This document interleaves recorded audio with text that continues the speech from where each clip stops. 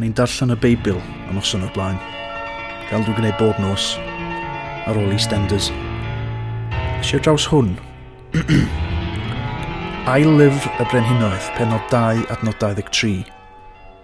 Aeth Eliseus i fyny oddi yno i Fethel, ac fel yr oedd yn mynd, daeth bechgyn bach allan o ryw dre.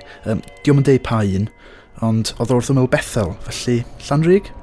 A'i wawdio, a deud wrtho, dos i fyny foelyn, mewn Cymraeg modern, piss off boldy. Troes ynta i edrych arnynt, a'i milltithio yn enw'r arglwydd, mae arglwydd mewn llythrynau mawr.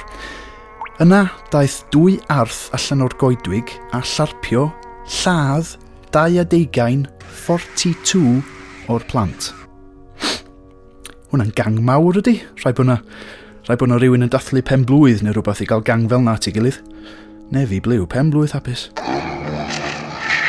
blwydd hapus. 42. Oedden nhw i gyd yn galw'r boi'n foel.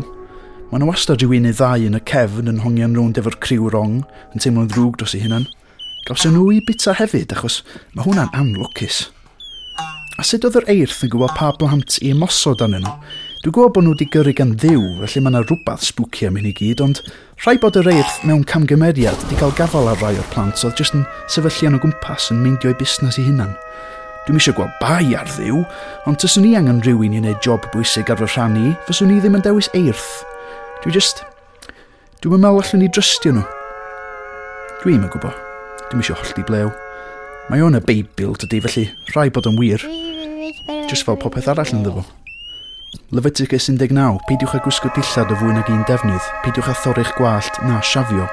Llyfr cynta'r Corinthiaid 11, pennaeth bob dyn yw Crist, pennaeth Crist yw Duw, pennaeth bob dynes yw dyn.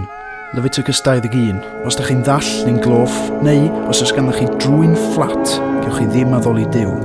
Wel yn amlwg, Isaiah 40, dydy Duw byth yn gwanhau ac yn blino, Exodus 31 ac ar y 7fed dydd fe o'r ffwysodd.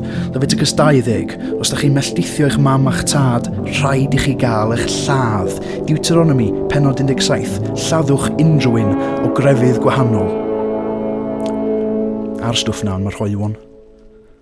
Ond fedrwn ni ddim anwybyddu'r stwff yma a choelion yr holl stwff arall, achos fysa hwnna'n mynd yn erbyn gair Duw. A fysa hwnna'n mental. Beth bynnag, mae'r stori'n mynd ymlaen.